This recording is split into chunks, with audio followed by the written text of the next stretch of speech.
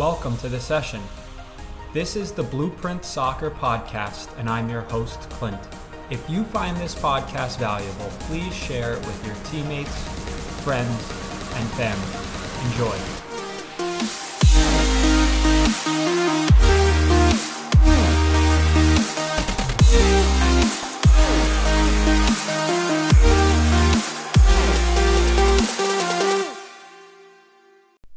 And we are live. So this episode is going to be different than previous episodes of the podcast, as it won't feature a guest, so bear with me. If you're a regular listener or you've listened to previous episodes of this podcast, I hope you have found it to be valuable. If you're new to the podcast, welcome. I would recommend checking out some of the previous episodes, as I've had some wonderful conversations with my guests. So, this episode won't feature a guest, and if you have listened to previous episodes, you've become accustomed to hearing from players and coaches and their perspectives on certain topics, hearing about certain moments and experiences in their career. But this episode is going to be different in a sense that I'm going to talk a little bit about myself, my background, some of my experiences, and then why I started the podcast. Originally, I never thought about doing an episode like this, but I've had some people reach out and inquire about me and who I am as the host of the podcast. I didn't feel the need to originally do an episode like this because I just wanted to be the host that helped navigate the conversation and share interesting stories about the guest and for them to talk about their perspectives and their experiences, and I was just here to help facilitate that. But then, like I said, some people started to reach out about who I was and wanted to have a better understanding of where my perspectives came from, and after some discussions with some people, I've decided to now do this episode. So my name is Clint Casso. I am the host of Blueprint Soccer Conversations with Clint.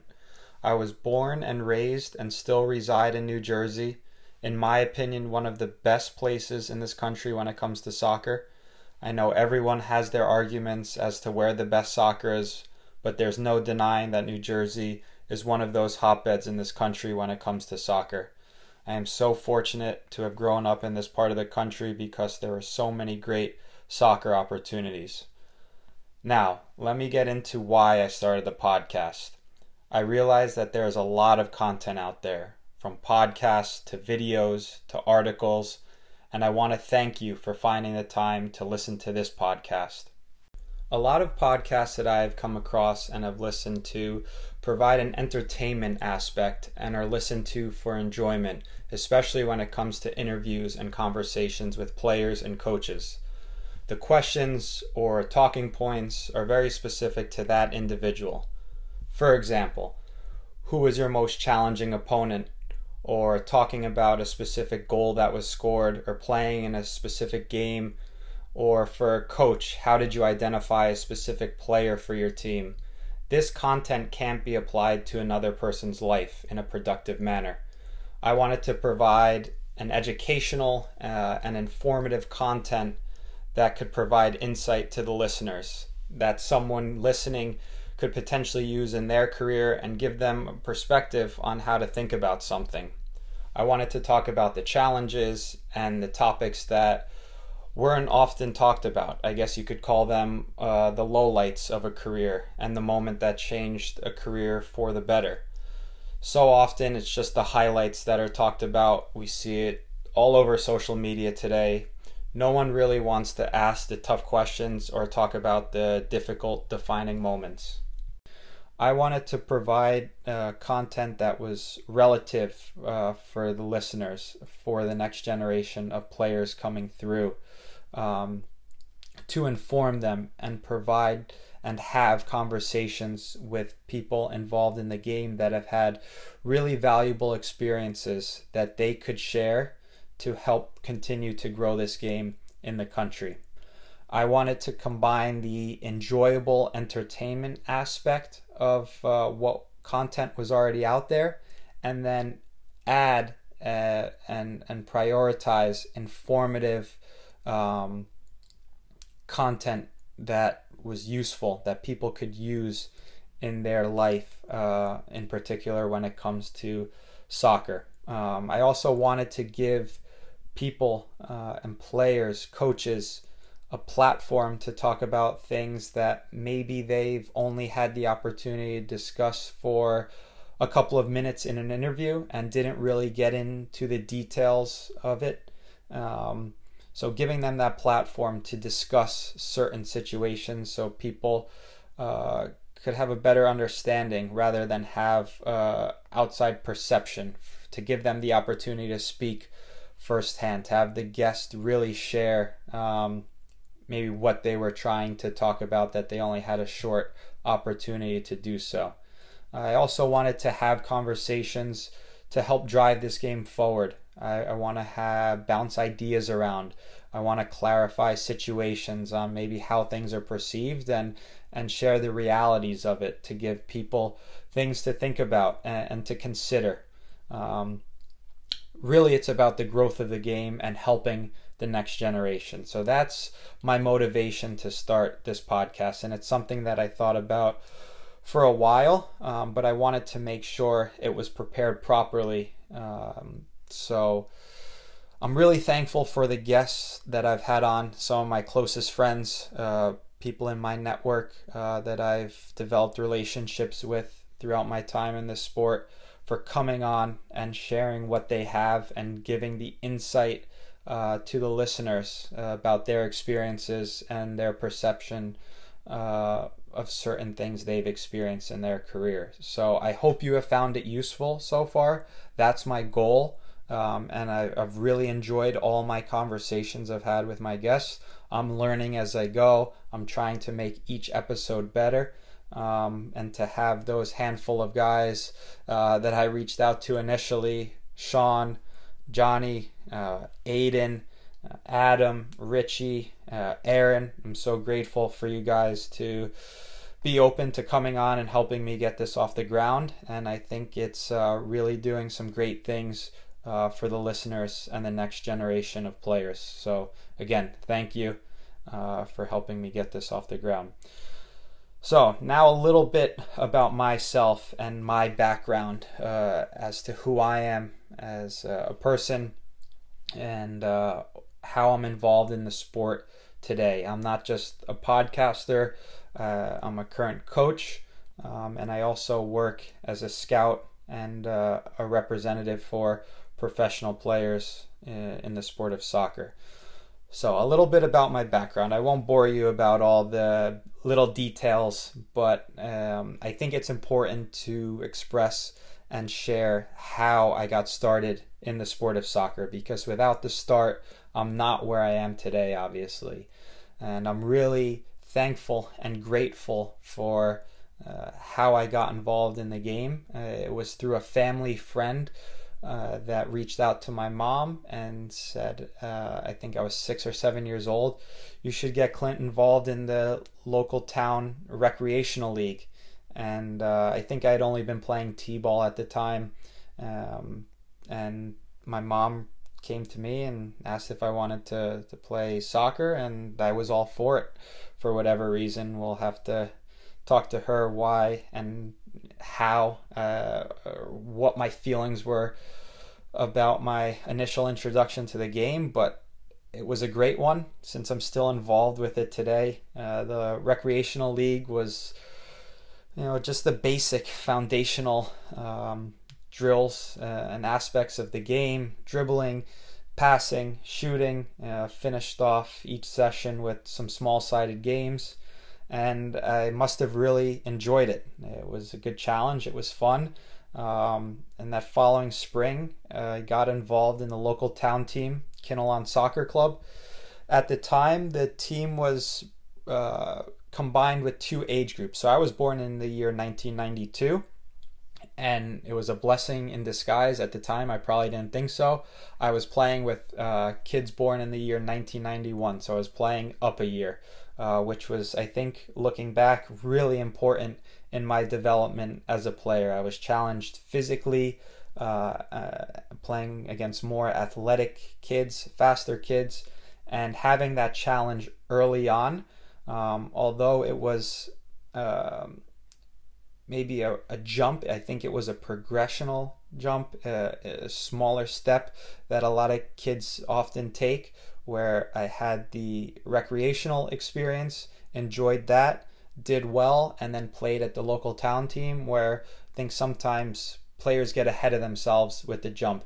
And circle back to my point of how I was challenged. The next logical progression would have been to just play within my age group in the local town team, but having that challenge physically earlier on in my career prepared me for some of my other challenges I would face, I think subconsciously, with the environment that I was in. So got challenged early on at Kinnelon Soccer Club, playing against local town teams and against more physical players, which made me grow up a little bit faster.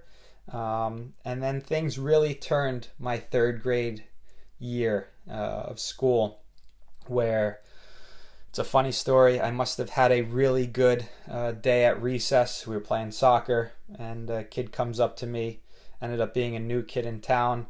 One of my best friends still to this day, Brian Gallego, comes up to me, and at the time didn't have the relationship that I do now, didn't even really know him, was the new kid in school, and he comes up to me and says, "Hey, you should come join my team." And I'm like, what is this kid talking about? And he ended up playing for Pasco Stallions. For the listeners, that is in Wayne, New Jersey. So he moved from Wayne, was still playing for the team in Wayne, and I was like, yeah, okay, let's do it. I didn't know what I was getting myself into, and little did I know how different it was going to be. So at the time, I thought Wayne was a world away. In reality, it's only 15-20 minutes from Kinnelon. And I go down, it's training sessions going on behind a hospital, 2 large grass fields, and I was the only white kid that was there. Very different from what I was used to in Kinnelon. The field was full of different nationalities. Brian is Colombian, his family is from Colombia.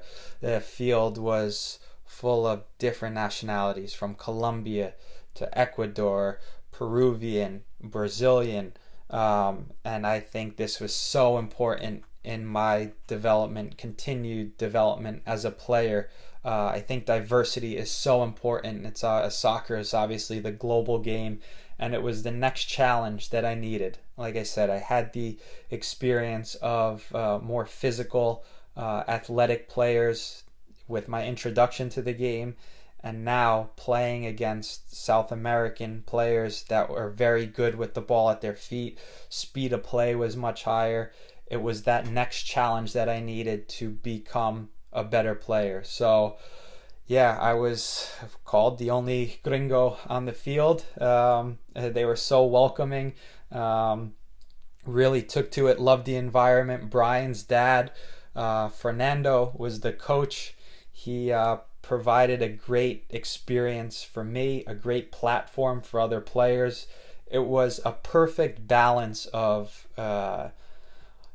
enjoyable and fun, yet challenging, and sometimes extremely challenging, where there were days that we were miserable after practice. But having that balance where there was that fun factor yet challenging factor is what you really need as a young player. And yeah, he challenged us, he tested us, he pushed our buttons, he knew what buttons to press, and yeah, even though there was that challenge, he always put something in front of us that we looked forward to trying to achieve. And he then rewarded us. There were many times on the way home from Wayne back up to New Jersey where we would stop at Curly's Ice Cream. So, little example, if we completed a fitness task, we would get rewarded with Curly's Ice Cream. Don't get me wrong, not every day or every training session was like that, but he balanced out that challenging aspect with fun and reward at the end. It was a great team. There are some great players on that team, guys I'm still extremely close with today, guys I've had on this podcast.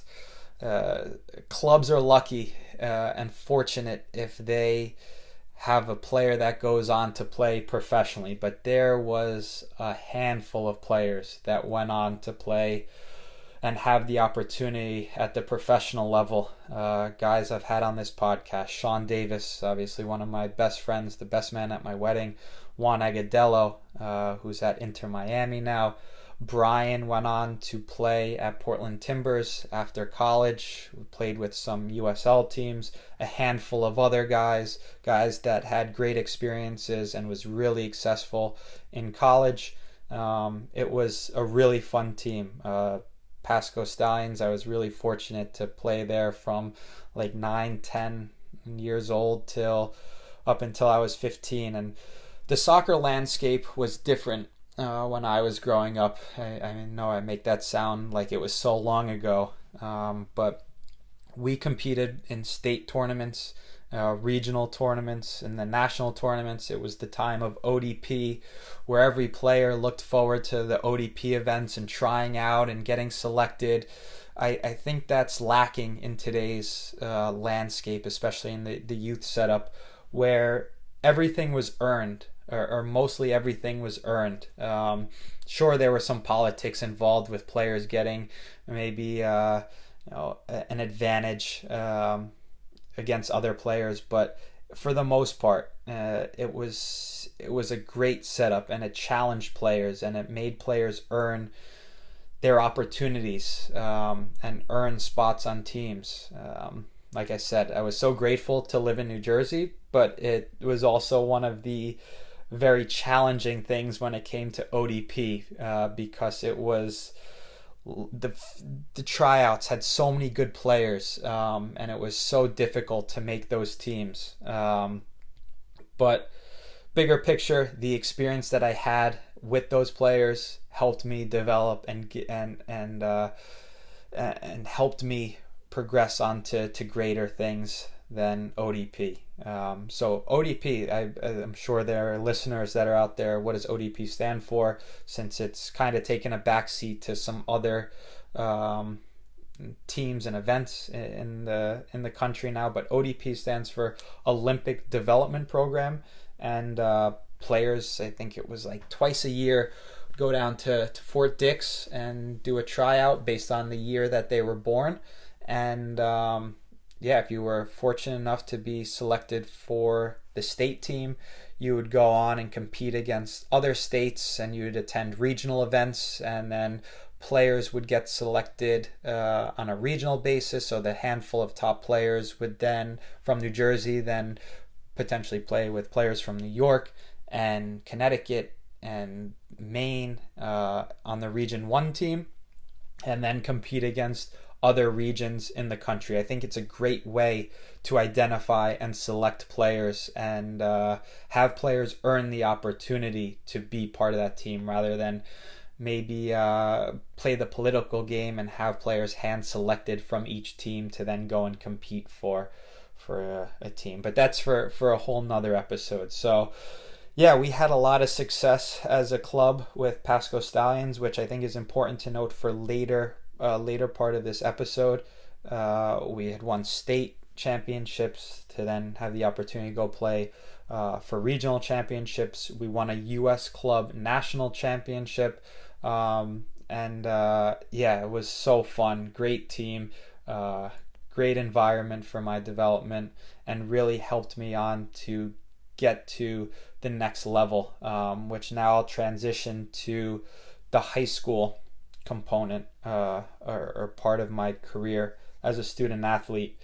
Like I said, I grew up in Kinnelon. For the listeners, Kinnelon is offers one of the better school systems in the state of New Jersey. I had played for the middle school team. I had gone through the whole Kinnelon education system from elementary school, where I had met Brian, to middle school, and then the next logical progression would be obviously high school. But I think it's also important to note, during my elementary, or probably not so much elementary, but middle school years, I had attended St. Benedict's Prep summer camp, soccer summer camp. It was one of the best summer camps in the state by far, maybe one of the best ones in the country. I didn't experience too many throughout the country, but it offered an environment for a week, sometimes 2 weeks, where all the top players would go and compete against each other in camp, just get to be together. It was like a full day. You'd get to do different activities, different drills, play small-sided games.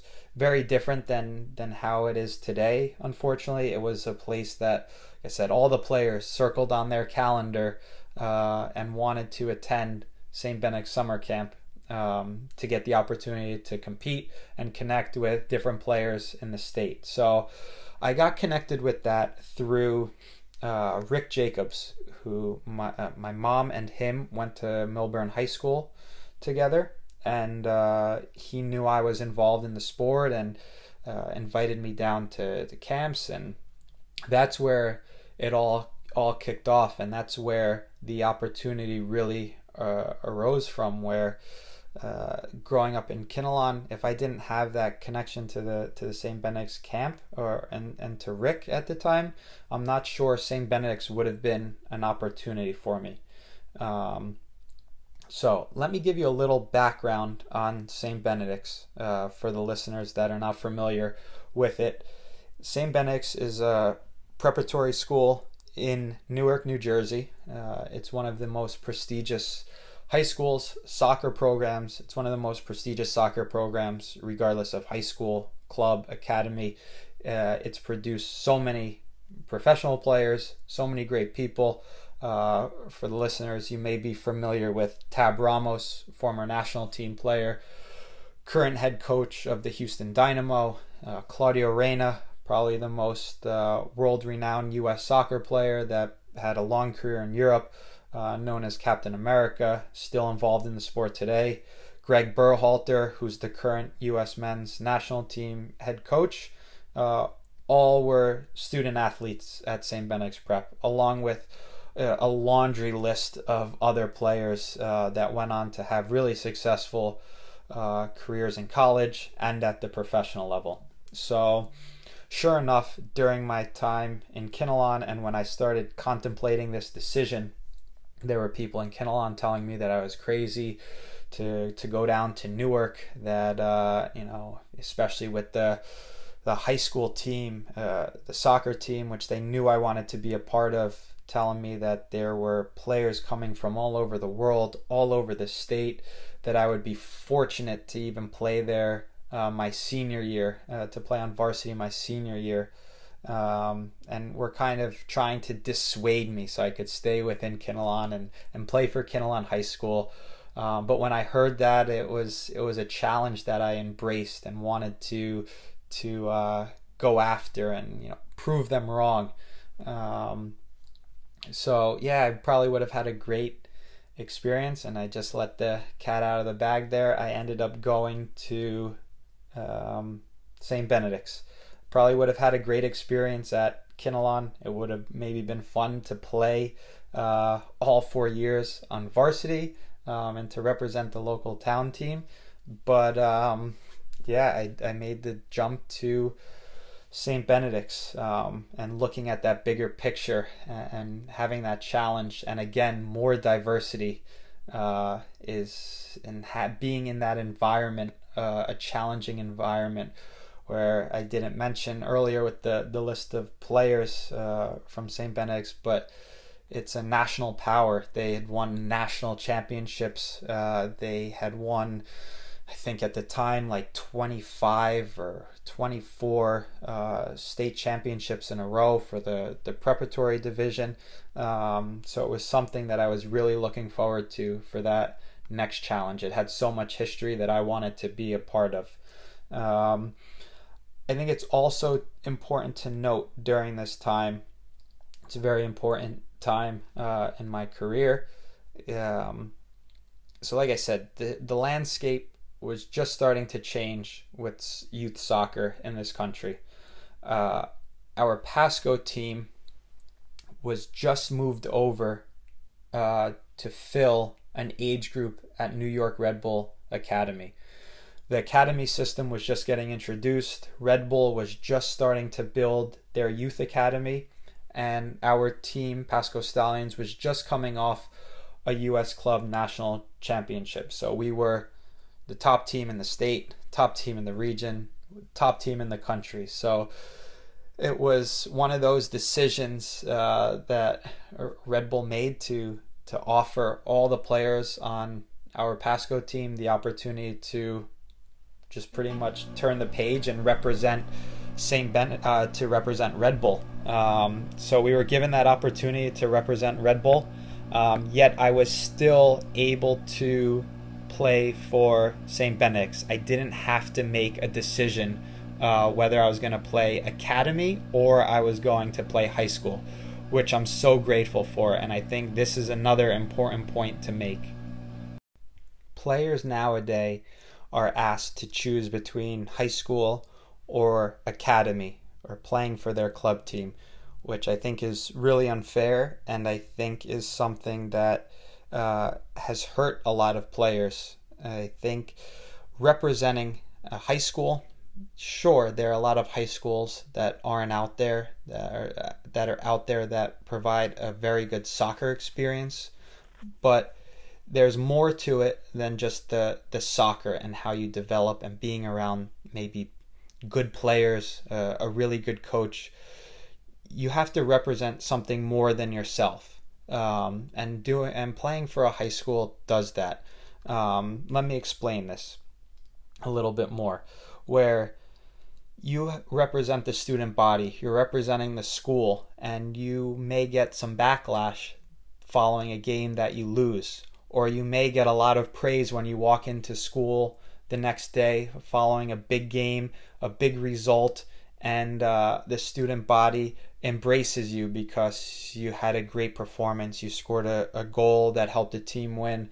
I think it's so important to represent more than just yourself. Today, I think a lot of players, especially in the club environment, are just representing themselves in a sense that they're trying to earn a college scholarship to get recruited for college. And I'm not saying this is for all players or all teams, but more so than not, a lot of players are playing for a scholarship to get recruited.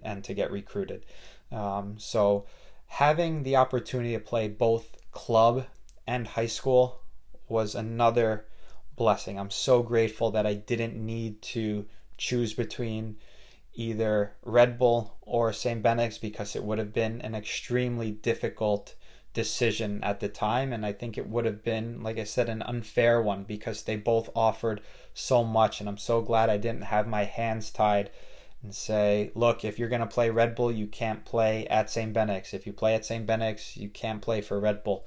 And having the ability to experience both platforms was, again, very important for my development. So let me talk about St. Benedict's to start and what it offered. And I won't go into too much detail because it's unfair to do that to St. Benedict's. St. Benedict's deserves, it would be a 5-hour episode. I want to really put together a good podcast episode on St. Benedict's. I may have the current head coach, Jimmy Wanling, come on and talk about the program. I've also thought about maybe doing a roundtable discussion with some alumni, what the school offers, but it would do the school a disservice if I tried to describe and explain the school in just a short snippet of this episode. If you're interested in what St. Benedict's has to offer after you've listened to this episode and are unfamiliar with the program and the school, there's a piece on 60 Minutes that CBS did on St. Benedict's. I'm sure you can pull it up on YouTube or the 60 Minutes website, but they do an episode on St. Benedict's, which I would highly recommend checking out if you're interested in learning more about what the school is about. And there are other countless videos on YouTube that I'm sure you can pull up and check out what the program and the school is about. So I'll figure out a good episode to do on St. Benedict's to discuss the school more in depth with people that are involved with the program and within the school, because I think that's something that should be discussed more due to the platform it provides to so many players, the historical aspect from, like I said, Claudio Reyna and Greg Berhalter to, I played with Juan Agudelo there at St. Benedict's. So Brian actually also attended St. Benedict's. Me and him, or him and I, let me word that properly, drove down from Kinnelon to Newark as freshmen, sophomores, and juniors to Newark. It's about a 45-minute to an hour ride depending on traffic. Man, I thought Wayne was far away, being 20 minutes away, but Newark was twice the distance. So I quickly adjusted and learned that it's really not that far away. So we would make the trek every day down to Newark. Great experience, both in the classroom and as a student, and then on the field. I did not compete for the varsity my freshman year, and I'm sure people in Kinnelon were like, told you so. Should have stayed in Kinnelon, you would have been on varsity. But there was a bigger picture. And that first year that I was at the school, the program did not have a very good year. It was one of the worst ones in program history. And it's important to note because I will get to another connection that I'll make later in the episode. So they did not have a good year, but it was important for me to be part of that freshman team because I had to take on different leadership aspects for the team. I was a captain. I had to take on responsibilities, which was very important for me later down the road during my time at St. Benedict's. I got to play with some great players, had a great year after that fall season. Obviously got the opportunity then to put on the Red Bull jersey and compete in the U.S. Development Academy. So I got the best of both worlds, representing the school and having the responsibility to carry on the school's tradition and wanting to represent the school to the best of my ability, and then playing for Red Bull and representing an MLS club and continuing to show well and earn different opportunities and begin to get recruited and scouted for college. So things progressed throughout high school. Won't bore you with all the little details. There's so much to talk about. And come my junior year, I really had to make some big decisions in my career as a student athlete. Just finished up my junior year at St. Benedict's and was informed by Rick Jacobs, the current head coach at St. Benedict's, one of the big reasons I had attended the school, had informed me that he had gotten a new job opportunity with the Philadelphia Union, who was just being introduced as a club in MLS. And Brian had also gone back to Kinnelon at this time, and I was thinking the same thing, like, oh, if Rick's moving on to another opportunity, Brian's gone back to Kinnelon, maybe it's a good opportunity for me to experience quote unquote normal high school. And I really contemplated the decision. And then after some discussions with Jimmy Wadling, the current head coach at St. Benedict's, who was a longtime assistant coach with Rick and had already run a bunch of the day-to-day training sessions, preparing for games, was given the head coaching job, and we sat down and talked about the future of the program and the school. And that's when I made the decision to stay put at St. Benedict's. And it really made me realize that the program is bigger than one person and one coach and one player. It's about the history of the school. And so grateful that I made the decision to stay put and to finish out what I started. So many kids that I started with as freshmen had transferred out for so many different reasons. Some didn't get the opportunity to play on varsity their sophomore year like I did, and after your sophomore year, if you don't get the opportunity in preseason or you're part of that fall roster, it's like, oh, I'm gonna move on because I'll never play here. Other players, like I said, Juan Agudelo was there, joined the residency program. Keith Cardona, same thing, a player that we grew up playing together at Pasco that went on to play in Europe and then with Indy 11 in NASL. There were a handful of players that transferred, and I felt like the last one left at the time, even though there were still so many kids that had started as freshmen. But with guys that I grew up with, a handful of Pasco players ended up going to St. Benedict's and then transferring out. So a lot of kids that I was friends with growing up had transferred out. So I was like, maybe I'll do the same. And I'm glad I didn't take that short-term approach to have fun in Kinnelon and to finish out my career as a student athlete at Kinnelon, to have that bigger picture in mind of being involved in the game after soccer and the challenge that I wanted to continue to face. So graduated as actually, let me touch on also why the junior year was important. That same time after the fall, I wasn't playing as much as I would have liked to or needed to during my junior year, because during that junior year, as a lot of the listeners know, it's an important time for college. So I was really starting the college recruitment process, and needing to play to be identified. And it was very challenging, obviously, in the Red Bull environment, because there are so many top players. All the top players in the state want to go there.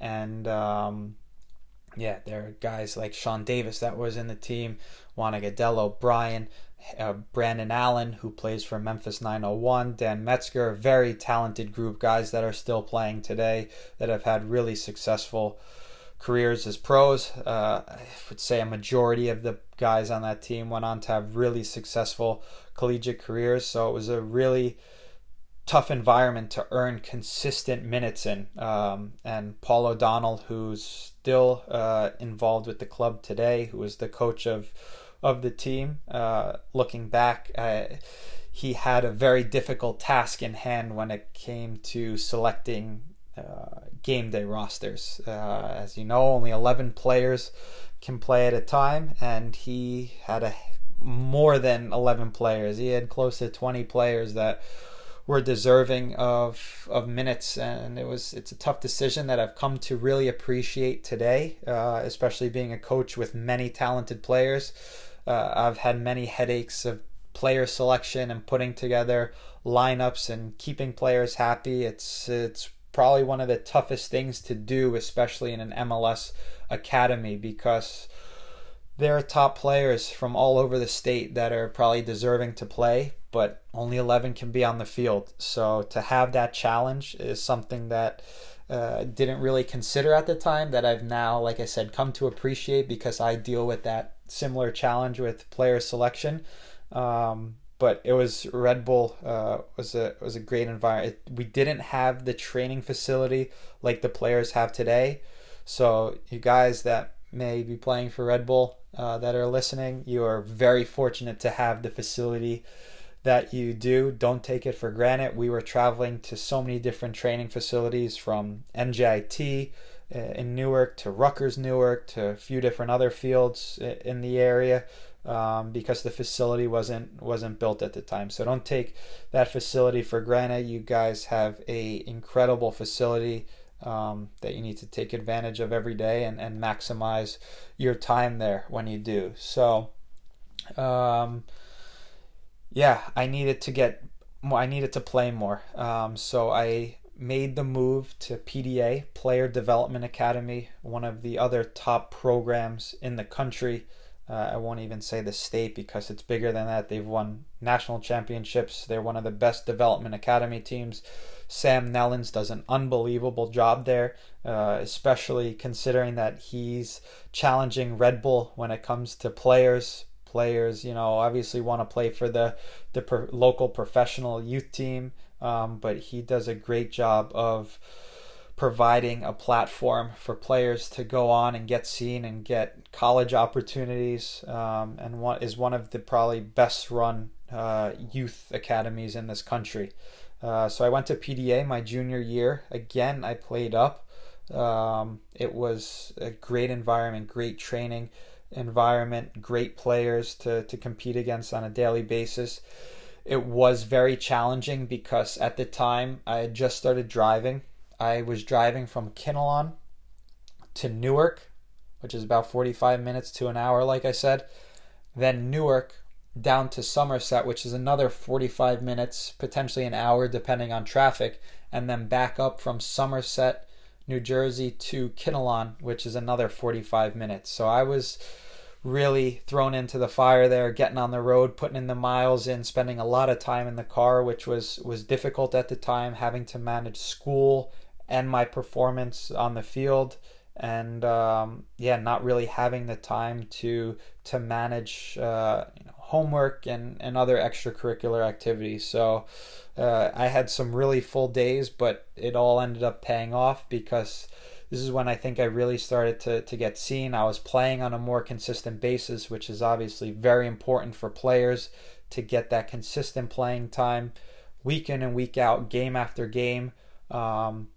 And so grateful for the platform that PDA provided me to continue my growth as a player. So I jumped from Red Bull to PDA my junior year, but stayed put at St. Benedict's and didn't jump ship to back to Kinnelon to finish out my high school career, which, like I said, I'm so grateful I made that decision and thought about the long-term picture. My senior year was captain for Jimmy, his first year, and we had a very good year. Considering the transitional period, there was a lot of question marks about the program. Would it be the same? And I think we did a really good job of continuing the tradition of the program, because then the following year, Jimmy won his first national championship in his only second year as the head coach. So good things happened. In my senior year, I decided to make the jump back to Red Bull, and I was given the opportunity to play for Red Bull again. I really missed the environment and playing with some of my closest friends still to this date, and being around other top players in the country as I prepared for college. So I moved back to Red Bull, and right after my senior season of high school, I was given the opportunity, or offered the opportunity, to explore the opportunity of attending the University of New Hampshire, which at the time I never considered attending the university. I didn't even think about it. I didn't even have it on my radar. I always thought about going south or west for my collegiate experience. But there was an alumni that was living in New Jersey that presented the opportunity.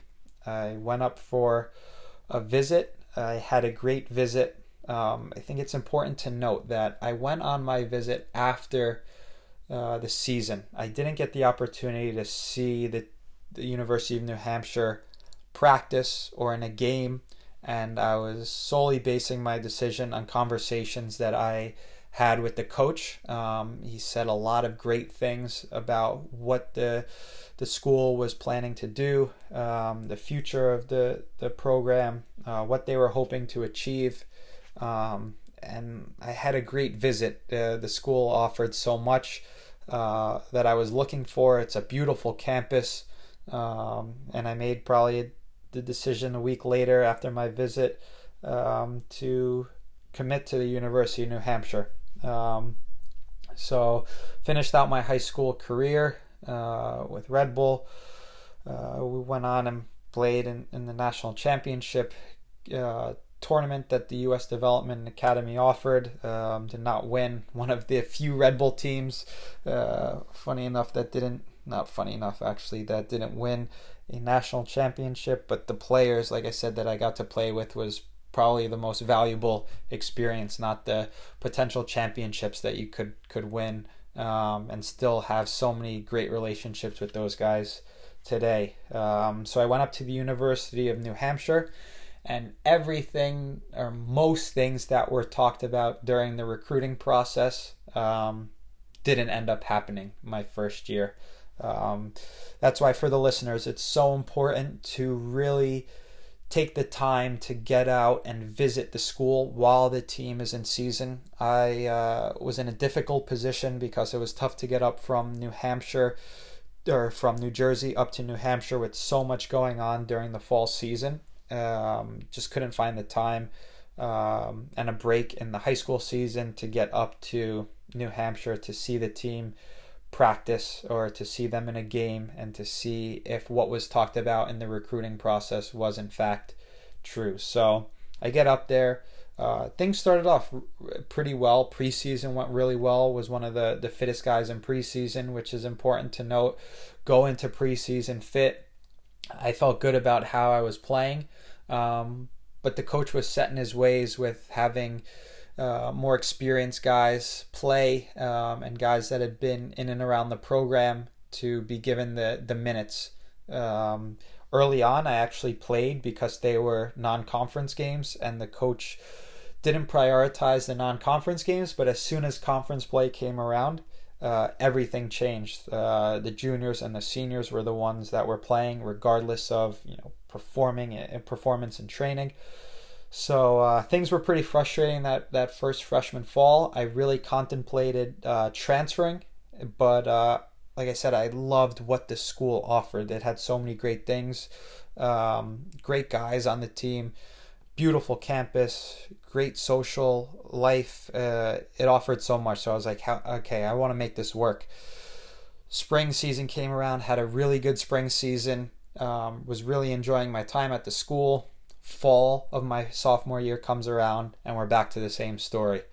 And the program and I didn't have the same aspirations, and I wanted to achieve more within the sport. And I didn't see that happening at the University of New Hampshire, unfortunately. But there is a silver lining in this, and I'll get to that. But I ended up putting in my release after my sophomore year at the University of New Hampshire because I wanted to continue playing after college. I wanted to stay in the sport somehow, even if I wasn't playing. If that was a coach, to be involved in a front office, to just be in the soccer landscape after I was done. And I didn't see that happening while I was if I finished out my career as a student athlete at the University of New Hampshire. So got my release and I started exploring different opportunities. I thought I may go in state or go back to New Jersey and go to Rutgers, Rider. I had conversations with both. Then I started reaching out to friends of mine who were at different schools throughout the country to find out if I could potentially be a fit there and talk about the program and if it was something that they thought made sense. And that's when I had reached out to Brian Gallego, who I mentioned earlier. Played with him my whole youth career pretty much, from Pasco to Red Bull, a little bit at St. Benedict's. And he was at the University of Akron. And he mentioned that, reach out to Jared. There was a lot of turnover at the time at the University of Akron. Caleb Porter, who was a longtime head coach, had just gotten the opportunity with Portland Timbers as the head coach in MLS. There were a handful of players that were signing homegrown contracts, from Will Trapp going to Columbus, DeAndre Yedlin, handful of other players. So there was a lot of turnover. So I had reached out to Jared Embick at the time, who was just getting the job as the head coach, somebody who I've had on this podcast, and he responded instantly and was like, "Yeah, there was an opportunity." And at the time when I had reached out to Brian, I thought it was a stretch. I didn't think I was potentially a fit for the University of Akron. They are obviously a very successful program. When I was coming out of high school, they had just won their first national championship in 2010. And if you told me in high school that I would be playing for the University of Akron in college, I would have said never in a million years. But Brian was really positive about the opportunity, which I'm really grateful for. He was probably more optimistic than I was. Had some good dialogue with Jared. Went out for a visit. Not sure who Jared used as a reference to talk to for creating the opportunity for me, or finding out who I was as a player and as a person, because I'm sure it wasn't my current college coach. We didn't really see eye to eye that well on many things, but that's okay, because to get the opportunity at the University of Akron. So I go out there for a visit. Things go really well. Great group of guys. The camaraderie was very similar to St. Benedict's and to Red Bull. And thinking back on it now as I talk about this, University of Akron was very similar and is very similar to my setup at New York Red Bull and St. Benedict's. It's a very similar environment. And I thought, and I'm thinking to myself now, wow, it was something that I probably should have considered, because in reality I was prepared to go into an environment like that. So ended up transferring after my sophomore season, or sophomore year, from the University of New Hampshire to the University of Akron. But like I said, there was a silver lining in attending the University of New Hampshire, and I'm so glad that I ended up going to the University of New Hampshire, because I met my wife there. Important to give her a shout out, maybe give her a reason to listen to this episode. It's also important for me to note for the listeners, the coach at the University of New Hampshire when I was a student athlete at the school is no longer the head coach. If you didn't listen to the episode with Mark Hubbard, Mark is the current head coach at UNH. He took over a few years after I had transferred, so I unfortunately missed it working with him by just a few years. He's really got the program in a great place and has really turned it around, and it's so great to see, as UNH has a special place in my heart. So now on to University of Akron. So much history, so many great players, and it was again a very good eye-opener and next challenge for me, being around top players from around the country and from around the world, guys that are now playing professionally, that have had very good professional careers, and the training aspect, the knowledge of the game that I took in during that period was more than I think I took in prior to my whole youth career. Jared, in the podcast, we discuss it. He's got an unbelievable soccer brain, one of the best around, and learned so much tactically about the game, which I wish I had learned earlier, because who knows how things would have panned out differently. But who knows, irrelevant. I'm able to podcast and coach now and do a whole bunch of other things and stay involved in the game. But great experience at the University of Akron. Again, one of those question marks when I was transferring. Would I even play there? Is it too big of a jump? It was similar to that Kinnelon to St. Benedict's jump.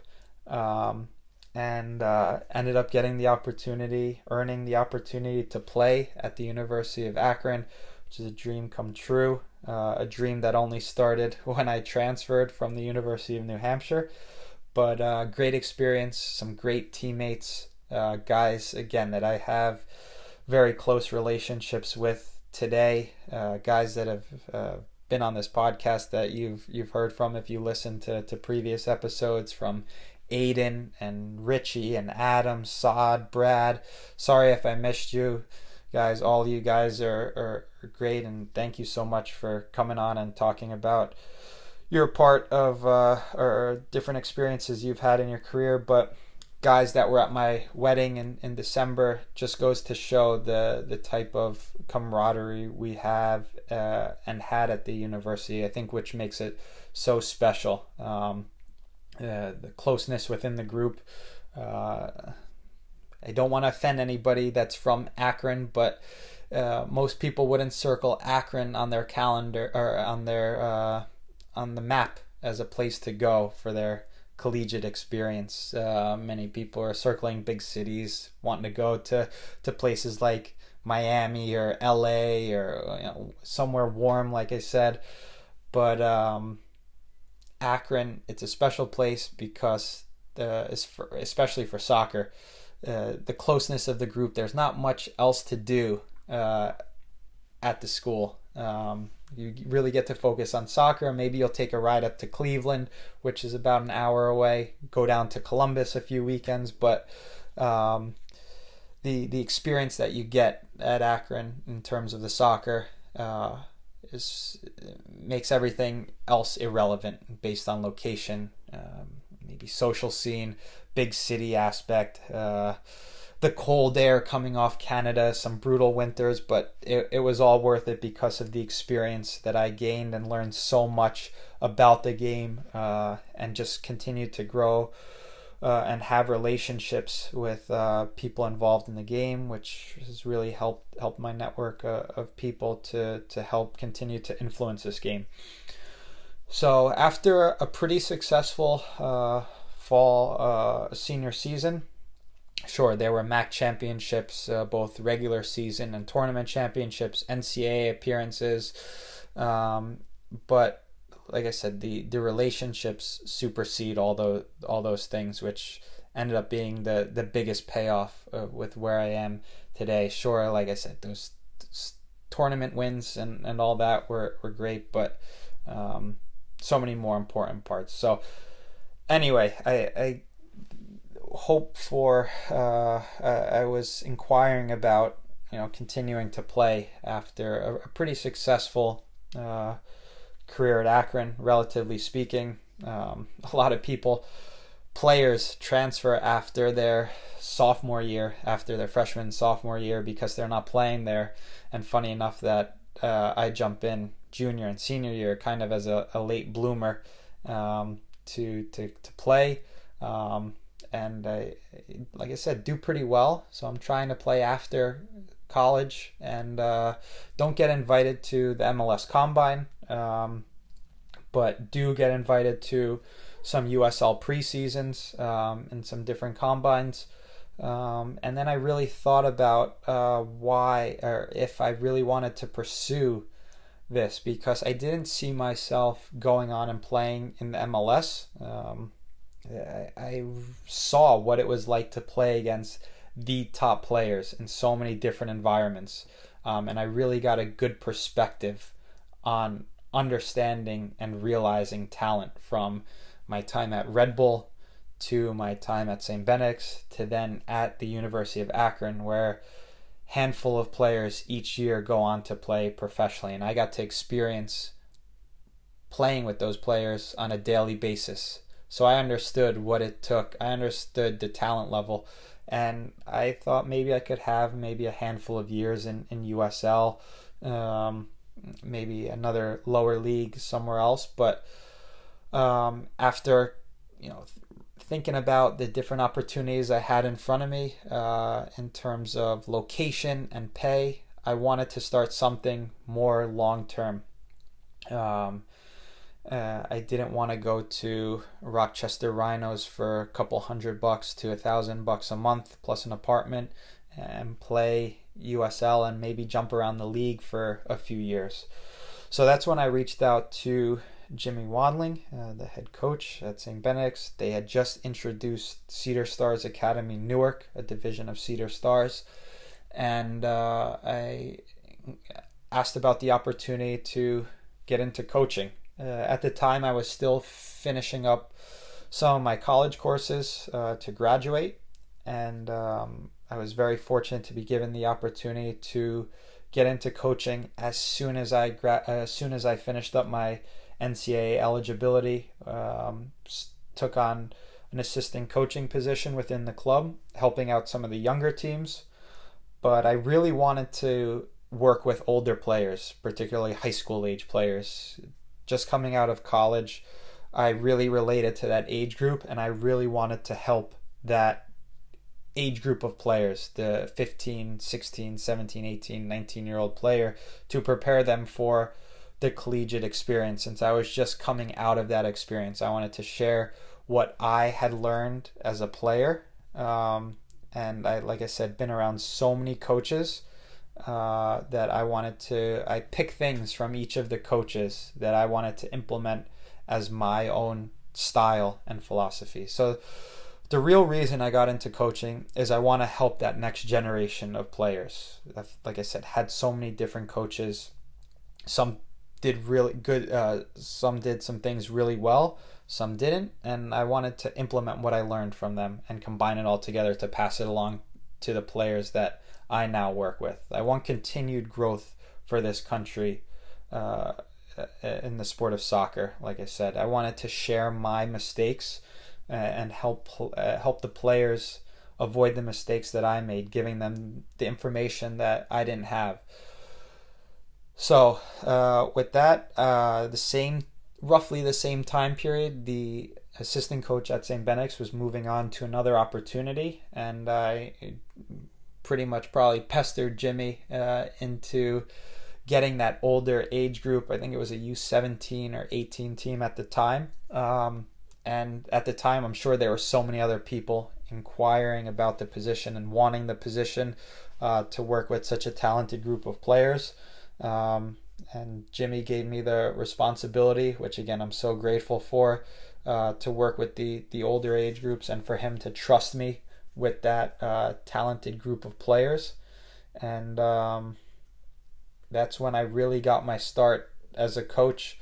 Still part-time. I just finished up school. Probably did a year with Cedar Stars before getting the opportunity full-time. I had also then, after that first year, been offered the assistant coaching position at St. Benedict's alongside Jimmy, which was something that I had thought about and wanted to come back and fill those shoes and give back to the players that were in the position that I once was not too long ago. So I jumped all over that opportunity. And like I said, that earlier in the podcast, that things didn't go well my freshman year as a student at St. Benedict's, and things went terribly wrong my first year as an assistant coach at St. Benedict's. We had the worst year in the program's history, and I honestly thought I was cursed. And it was the first year that the school didn't win a state championship. There was a streak of, I believe it was 27 or 28 years in a row. Lost a handful of games, way more than the school had ever lost before. And I was like, what did I get myself into? And following that year, it's important to note, since that first year that we had together, me personally as an assistant coach, as part of the staff, we have gone on to win 3 national championships back to back to back. So 3 national championships in 4 years as an assistant. So things ended up taking a really positive turn. The first year as a full-time head coach with Cedar Stars, I was given the 1999 age group. I'll touch on some important notes to talk or to speak on before I wrap up this episode. I won't bore you with any of the details, but I think it's important to note some of the coaching highlights so far. I was given the 1999 age group. Like I said, I think it was U17 at the time. My first full year with them, we went to Dallas Cup 2017. Dallas Cup, I feel like, is a really good barometer for a team and a player, because it's one of the most prestigious youth tournaments in the world. Teams from all over the world come to or go to Dallas, Texas to compete in this youth tournament. And we took the 1999s there, and we won the U18 age group in 2017. The first team from New Jersey to win the tournament. And I mention this because it's a special group.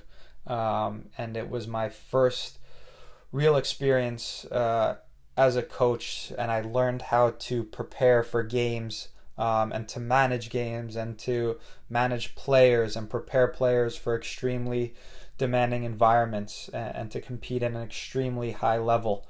And this accomplishment really speaks for itself. It was something that I could add to my resume as a body of work. But like I said, without Jimmy giving me that opportunity, who knows how things could have panned out. But it was a really special tournament. We returned to Dallas Cup the following year with the same team in 2018 and returned to the finals, but lost in penalty kicks. So it goes to show that it wasn't a one-off for this group. It was a really special group that we prepared properly, and have had players now go on to have really successful collegiate careers. The University of Akron, Virginia Commonwealth, High Point University, handful of other colleges in the Northeast. And this is one of those other barometers that I gauge myself on a year-to-year basis, on a team-to-team basis, on the success of players when they go on to college and if they have an impact on their team. Sure, all the championships and the wins are great and enjoyable at the moment. Like I said, at the University of Akron, they were all great, but there's a bigger reward to see those guys go on and then have the careers that they do. Really goes to show if I'm preparing them. So now you're thinking, okay, this one team had some great experiences, and maybe was just a one-off group. After these guys cycled out and went on to college, I had the opportunity to take over the 2002 age group, which I had for 6 to 7 months at the time before returning to Dallas Cup. I like going to Dallas Cup because of what it gauges within a team and within a player. And the 2002 group went on to the semifinals of the tournament, and lost the semifinal 2-1 to Phoenix Rising's Youth Academy. Beat a team from Ghana, played teams from California, Dallas, Solar, one of the top academy teams in the country. So again, really special group, talented group of players, a group that I wish I had a longer opportunity to work with, because now a handful of them, half the team, are preparing to go off to college. So that pretty much sums up so far my coaching career. It's been a short one so far. It's only been 5 years. Like I said, I only got into coaching in 2015, working through some of my licenses, gaining different experiences. I've had the opportunity in 2019 to work with Cedar Stars Rush, USL 2 club, again with college players, trying to really focus in on a specific age group, being that U15 through college age group. I like that group of players and really feel like I can prepare them on for more opportunities. So yeah, I play a role with St. Benedict's, with Cedar Stars, and with Cedar Stars Rush USL.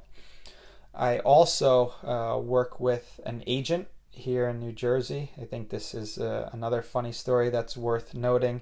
When I was coming out of school, like I said, out of college, I wanted to continue to play at the professional level, and I had reached out to Remy Sharon, who is somebody that I still work with today.